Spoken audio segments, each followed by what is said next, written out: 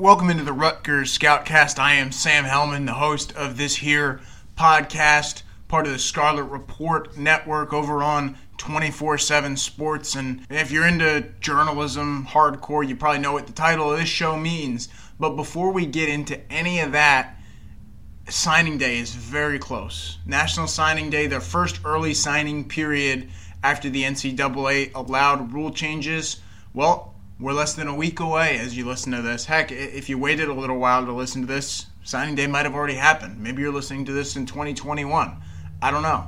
But it is going to be the focus of our show today. National recruiting analyst Brian Dohn is back on the program. And really, with the purpose of this show, I didn't see any value in having any guest other than Brian on the show. So what can you expect from this episode? We're going to preview National Signing Day a little bit, and we're going to talk about the latest commitment to the recruiting class, and that is wide receiver tight end Jalen Jordan from IMG Academy, Artur Sikowski's boy down in Florida. We're going to break down that commitment and look a little bit ahead into what could be coming over the next week. If you want the real details on what is coming over the next couple weeks and how this recruiting class is going to finish, we have a premium podcast dropping Friday afternoon that our members on Scarlet Report can listen to. If you are not a member, if you just listen on iTunes or Stitcher or whatever else this goes to, I don't even know anymore, don't worry, you can listen to it too. Just use that 7-day free trial option, listen to the podcast, and heck, if you sign up as you're listening to this Friday or Saturday, that'll get you through the first signing period. It'll get you all the way to Christmas as far as just a free trial. Cancel later, I don't care. At least give it a shot and see if you like it. So we're going to get into Jalen Jordan with Brian Dohn here in a minute. After that, we're going to talk a little bit recapping the last season of Rutgers Football, which we haven't had an opportunity to do very much on the podcast. Of course, we've been doing it ad nauseum on Scarlet Report, but for those of you that are not Scarlet Report members or prefer a different medium or whatever, we're going to talk a little bit of Rutgers Football 2017, looking ahead to spring practice. And we're going to close out the show talking Rutgers Seton Hall basketball. Sold out Garden State Hardwood Classic from the rack on Saturday. Here's Brian Dohn and Sam Hellman.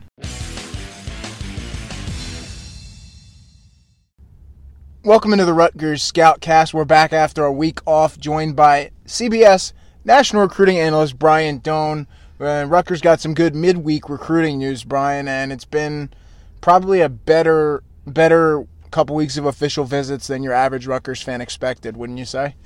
I would say so, but I think one of the things you're seeing with it is the early signing period. And so these visits that would have taken place, the 22nd-ish, whatever of January, are now taking place in December, not just with Rutgers, but across the country. I think one thing you look at, though, is fans love to wonder about when a recruit sees an offense not go well, not perform well, and uncertainty with the offensive coordinator and his health. There's panic, but why is Jalen Jordan picking Rutgers? Well, A, he's originally from Philly, has a lot of family in Philly and North Jersey, which I'm sure everybody that read the story saw. He has a tight relationship with Art Sikowski, who he called his best friend in the story that I wrote on it. And he believes in the coaching staff, and that coaching staff starts with Chris Ash and the vision, not only developing him as a player, but also academically, what he can do for him after football and with Rutgers. And so that's the stuff you're always looking for. A coach leaving, it may impact one kid here, one kid there. It doesn't impact a group of kids. Each kid has its own individual preference on what they want in a school and a coach, and Jalen Jordan believes in what Rutgers is doing, and he really believes in Art Sikowski because he's been with them for the past year, and now he's going to be with them for the next, it's kids, 3, 4, 5 years. Art's a quarterback, so let's just say 2.5 over under. Well, not just that, but it's a quarterback. Every kid that comes in, I'm going to, remember when it was blessed to spend my next 3-4 years at, because these kids are thinking of leaving early, and this gives them a kid that they don't have. They don't have a kid that size who can go get the ball. I think he grows into a tight end. I think he can start out as a receiver. We'll see if he redshirts, but he's also a really smart kid, intelligent, and also a good kid. This is a kid I just started dealing with about a month ago, and look, we knew he was going to commit, and he hit me up saying, hey, let me know what you need before so you can be ready for it. And it tells you that the kid gets it. He's smart. He's thoughtful. And then you look at his answers, and they're really well done. The thing that I like about Jordan most, and I've only been following him for a couple months now, you look at his skill set, and it's multiple things that Rutgers needs. You look at how Rutgers used its tight ends this year, and regardless of Jerry Kill and the decision that he makes, tight end is still in the plans when you have a guy like Jerome Washington and Travis Vokalek kind of developing behind. But when your tight end is your leading wide receiver and you're a tight end recruit and you see that tight end is going to be here 1 year more max, then you like that. You say, well, I can be the next Jerome Washington. Jerome Washington left New Jersey to go play in Florida. Now he's back, and he's an NFL prospect. Jalen Jordan is thinking the same thing, leaving Philly to go down to Georgia and Florida. He can come back and maybe be that leading target for Rutgers in the future. So I like that. And then obviously the height is something you like, because Rutgers doesn't have a ton of height as far as its pass catchers. They have a couple tall tight ends. They have Tyler Hayek, who's about 6'3", and then they have a bunch of short guys. So Jalen Jordan has to be looked at as a red zone threat. Now, I know everyone says, of course, everyone that's 6'5" is a red zone threat, and it doesn't work like that. Ask Carlton Agudosi. But he's big, he runs well, he can be a tight end, but you said it as well, Brian. He's a good kid. He's very smart. He wants to enroll early and work hard. And look, the receivers and tight ends really didn't do much in terms of production, so playing time's up for grabs. It's a build, right? And when you watch Rutgers offense, you see a lot of things, but the two things that jump out is, wait, I'm a quarterback, I can play there really early. Jalen Chapman, Art Sikowski, that's why you bring in two, and they're both excited to come. And if you're a receiver, you either say, wait, they don't get the ball to the receivers, I don't want to go there, or you say, boy, they don't have any receivers to get the ball to, I can't wait to go there and play. And with, Jalen Jordan looks at the fact of they don't have a lot of guys. They don't have a lot of guys that have his size, and he's got good speed. He's a 4'6" kid, so he'll be able to stretch the field a little bit with size, and then you just hope he's really good at tracking the ball and he can high point it and use that height to his advantage. It's all part of the remake, and again, it's why you can't start judging Chris Ash's rebuild at this juncture. You have to let it take its course. We say this every once in a while, but recruiting is about relationships. Really? Is that new? And that's how you get a kid like Jordan late. He wasn't really looking at Rutgers seriously 6 months ago, but he's got a relationship with Artur Sikowski. His best friend is his cousin is Raheem Blackshear's best friend.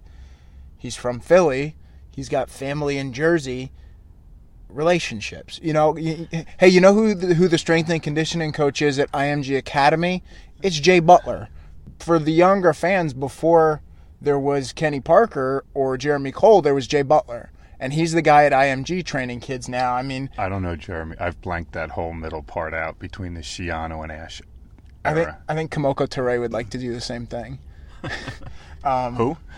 There's a lot of people down at IMG that feel good about Rutgers, and it's not just Jay Butler. I know there's some Rutgers grads that work in that area or in that program. So there's a ton of relationships that get him interested, and then the school itself sells him, and you have a commitment. Raekwon O'Neal, you ever hear of him? The offensive tackle committed to Rutgers out of Conway, South Carolina. Why the interest in Rutgers? Why were they able to beat some just really big schools? He's got a lot of family in Brooklyn, so it enables him to play close to family, but that's not enough. You then have to build a relationship and continue to build it. And when Rutgers was going down to Conway, South Carolina, I know A.J. Blazik recruits all over the place, but I have to believe he was spending a little bit of time at Broadway at the beach, Myrtle Beach, and hanging out there. It's a nice place to recruit in the winter. But relationships, they kept going down, built a strong relationship. O'Neal kept telling him, hey, I'm staying with you, I'm staying with you, I'm staying with you. It works both ways, and they have strong relationships. And I still remember when O'Neal first committed, talking to our guys down there, and they said, man, I don't know the last time that Rutgers beat out South Carolina. That's a really bad Michael Clark. Yeah, thanks. People down there were surprised when Rutgers beat out South Carolina for a kid. Rutgers has never done that. I remember when Michael Clark went to visit his school before he committed, and he goes, "You know Raekwon O'Neal?" And I'm like, "Yeah, a little bit. You're not going to try the accent? No. I said I know a little bit of him because it's not my territory, so I didn't get to know him right away." And he's like, "Yeah, I showed up to school and he had on a Rutgers shirt." I'm like, "What?" Yeah, and so O'Neal has been on the Rutgers train for a while, and it's again though, he got committed, and it's not like all of a sudden they stopped visiting him and forgot about him. You keep recruiting him until he signs, and that's what they've done, and that's what the difference is with this staff than maybe what people were used to the past few years.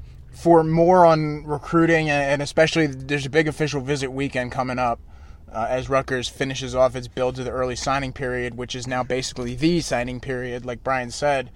You can stay tuned to our site for Friday afternoon. We'll have a premium podcast for members of the site only, where we're going to break down what to expect for this official visit season and how we expect the class to close out.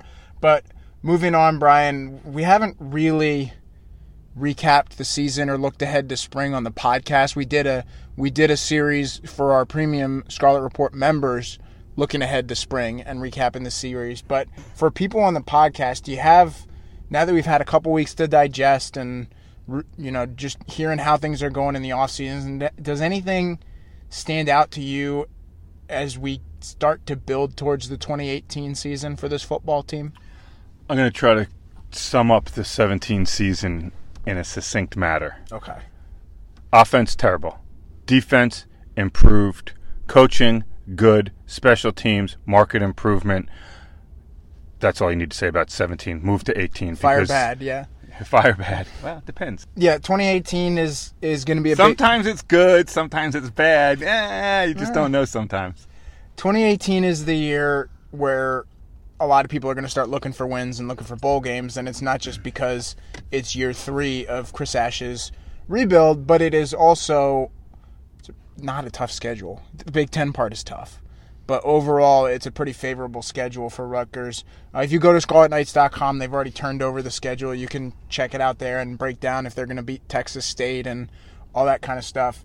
But Texas State could have that inside knowledge. That is true. Big coach Zach Core down there. Oh, boy. Exactly. Speaking of coaching changes that helped the program, it's all going to come. It's all going to come down to, for me in the spring, what I'm looking for is quarterbacks. No one's going to win the job, and whoever does win the job or becomes the leader coming out of spring, they're not going to hold the job the whole season. You all have seen this enough times. We've all seen this enough times with the quarterback that even. The only thing missing in this quarterback battle is Ned Ryerson. Yeah, but the thing is, even so Tom Savage, probably the most high-profile quarterback since Mike Teal left, right? Even Tom Savage couldn't hold on to the job for a season. Dom Natale beat him out as a freshman to start the opener, and then as a sophomore, Chase Dodd took his job, so Savage transferred.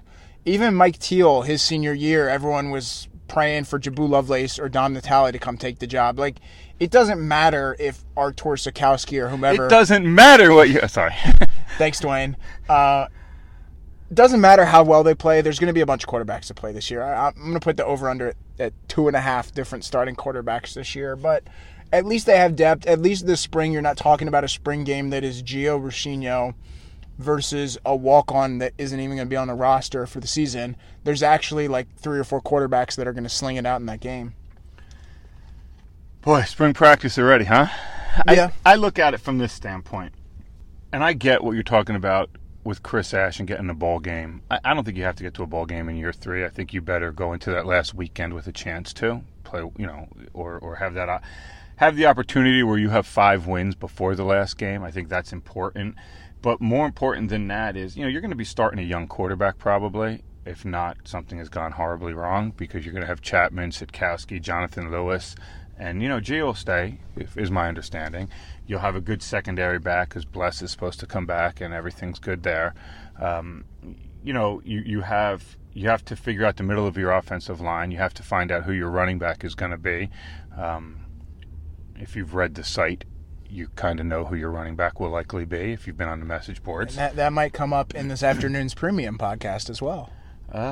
Yeah, so it's a good time to subscribe. Free 7-day trial. But anyway, you want to see the improvement. You want to see the offense do better. You want to see guys like Bo Melton and Shameen Jones, and whether it's Everett Wormley and does Jalen Jordan play? Jerome Washington, now that he has a year of experience under his belt in the offense. Doesn't matter who's running the offense. You would think conceptually it's going to be similar. A lot of things are starting to be in place. I still worry about linebacker depth. I don't know who's going to get to the quarterback from the defensive line, but maybe your linebackers who are younger are better blitzers because they can't be worse than the ones that you just had. So there's a lot of things, but yeah, I think this is when you start getting excited. Is year 3 is where you should be able to see some real tangible results. I think the first year it wasn't even about coaching. It was about cleaning up the program. The second year was about, okay, now you know the system, but boy, do we need players. And now the third year, those kids that you recruited who are now redshirt freshmen who didn't play or true sophomores who did play, it's time to take that next step. Speaking of next steps, Rutgers basketball is trying to take the next step tomorrow. I'll tell you what, that's exciting. This reminds me of the Terry Shea days of... That bad, huh? Well, no, this is in a good way, but we always have to preface it with something horrible. But it was like, okay, you get through football season, make them competitive. Even your early seasons with Schiano, keep them competitive, give yourself hope, and then when basketball starts in November, get excited and, okay, let's see how good this team can be. And I don't mean to steal your thunder, Sam, but I think my excitement's probably more than yours when it comes to basketball because yes. I don't have to sit at practice all the time. And I don't care about Rutgers and Seton Hall the way that... I don't care about Let's that. just say I don't care about it the way Jerry Carino cares about it. Nobody cares about it the way Jerry Carino or Kevin... Steve Peichel doesn't care that much. Whoever the Seton Hall coach is doesn't care that much. Yeah. But, which is good. Hey, look. With all due respect. Well, no, but the good thing... Look, we love Jerry. That's why we kid. But the thing is, at least he's excited. I mean, Jerry's there covering games and writing stuff, excited about it, and making it some type of event instead of just ignoring it and not covering games. You saw Florida State. It showed you some potential. What bothered me about the Florida State game, to be honest, and not just Florida State, but some of the others, including Michigan State, was I was really hoping they found a guy who could hit the shot that they needed to hit at a key point. And I'm not saying with 12 seconds left, hit the jumper. I'm talking about when it's a 6-point game, can you hit that basket to either make it a 9-point lead or pull within 3, depending where you are, and kind of get that run. And what I learned was Geo Baker's fearless in taking that shot, sometimes the wrong shot, but it's also not good when it's a true freshman who's going to step up and take that shot. And I really hope that they had a guy that could make that shot, and I don't think they have him yet. I think they have him. I don't think they have him ready yet. Can you have... So the next time you talk to Peichel, maybe suggest using that guy there, because I'm not seeing it. Because Geo Baker and Issa Cham are both very good shooters. They're just not there yet because Geo Baker is clearly tired. I mean, this is a kid that's being asked to play 33 minutes a night after a light high school schedule, and he's banging against Michigan State inside for fighting for rebounds. That's tough. And Issa Cham, again, great. You're up 12 pounds for last year. So what, you weigh 30 pounds now? Well, the thing about Issa Cham, though, is this. If he ever gets in a rhythm where he's really confident that he can shoot under duress, like the kid from Michigan State who's knocking down those threes from the corner with a guy right on him. Right. Well, Miles Bridges is a lottery pick. Well, no, I get that. But Cham has that length to be able to shoot over people. You got to find that guy. But the other thing that is hopeful to me as you move forward, and I'd like to see him win some Big Ten games early on in the conference season once January hits.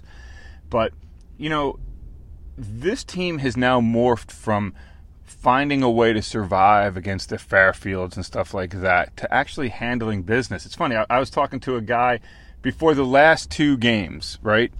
Fairfield and I can't remember who the other one was right before that. You mean Fordham, but that's okay. Oh, that's what I meant, Fordham. Yeah, it begins with an F. Yeah. It's got a couple of vowels in it.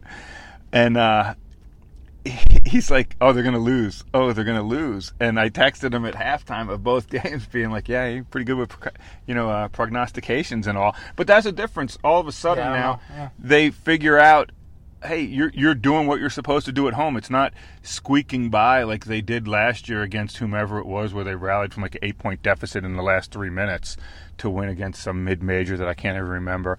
But, you kind of can see the steps still going. And just like in football with Ash, Peichel is only, this is only his second year. And he's done a really good job with remaking the roster, finding some good players. They're well coached. You just can't teach a kid to be a really good shooter if you're not a really good shooter. I get why nationally a lot of people are saying, oh, we don't believe in Rutgers, oh, what a terrible schedule. Their schedule is not nearly as bad as people are crushing them for. Seton Hall will be the third-ranked team that they play before you go into the Big Ten schedule, where there's legit talent. So it's not like they're cakewalking through. I get that people are ripping them for the CCNY game. Fine. They got what they wanted to get out of it. Whatever. So people are going to rip the schedule, and that will probably hurt them if it gets to talking about postseason stuff, depending on how Rutgers performs. But the fact that postseason comes up at all... Yeah, that's exactly it. We're sitting here talking about... If Rutgers gets to the point where people are ripping them for their schedule when you're talking about postseason, then it's been a colossally successful season. It's a lot different than losing 93-32 to Louisville in the AAC tournament. I forgot about that. Yeah, I didn't. Oh, boy. Those were the days, huh? Those were the days. Good old Rick Pitino. Oh, boy.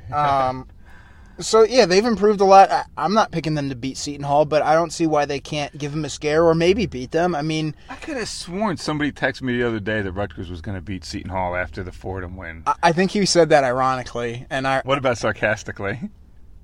Sure. Yeah, that's probably a better word for it. Here's the thing. They put a real scare into Michigan State. And Michigan State is pretty much the favorite to win the NCAA tournament this year. Michigan State has... What about your Dukies?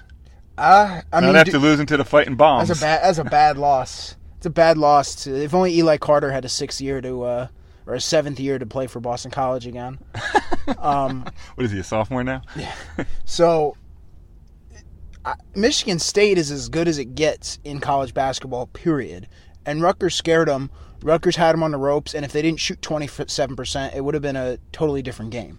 But again, they did shoot 27% and they lost. Well, they also shot 27% because Michigan State was guarding them. Right. But what happens if Angel Delgado fouls out and Rutgers has some juice in the post? What happens if... it's Rutgers and Seton Hall. Something dumb's going to happen. What if it's in Rutgers' favor?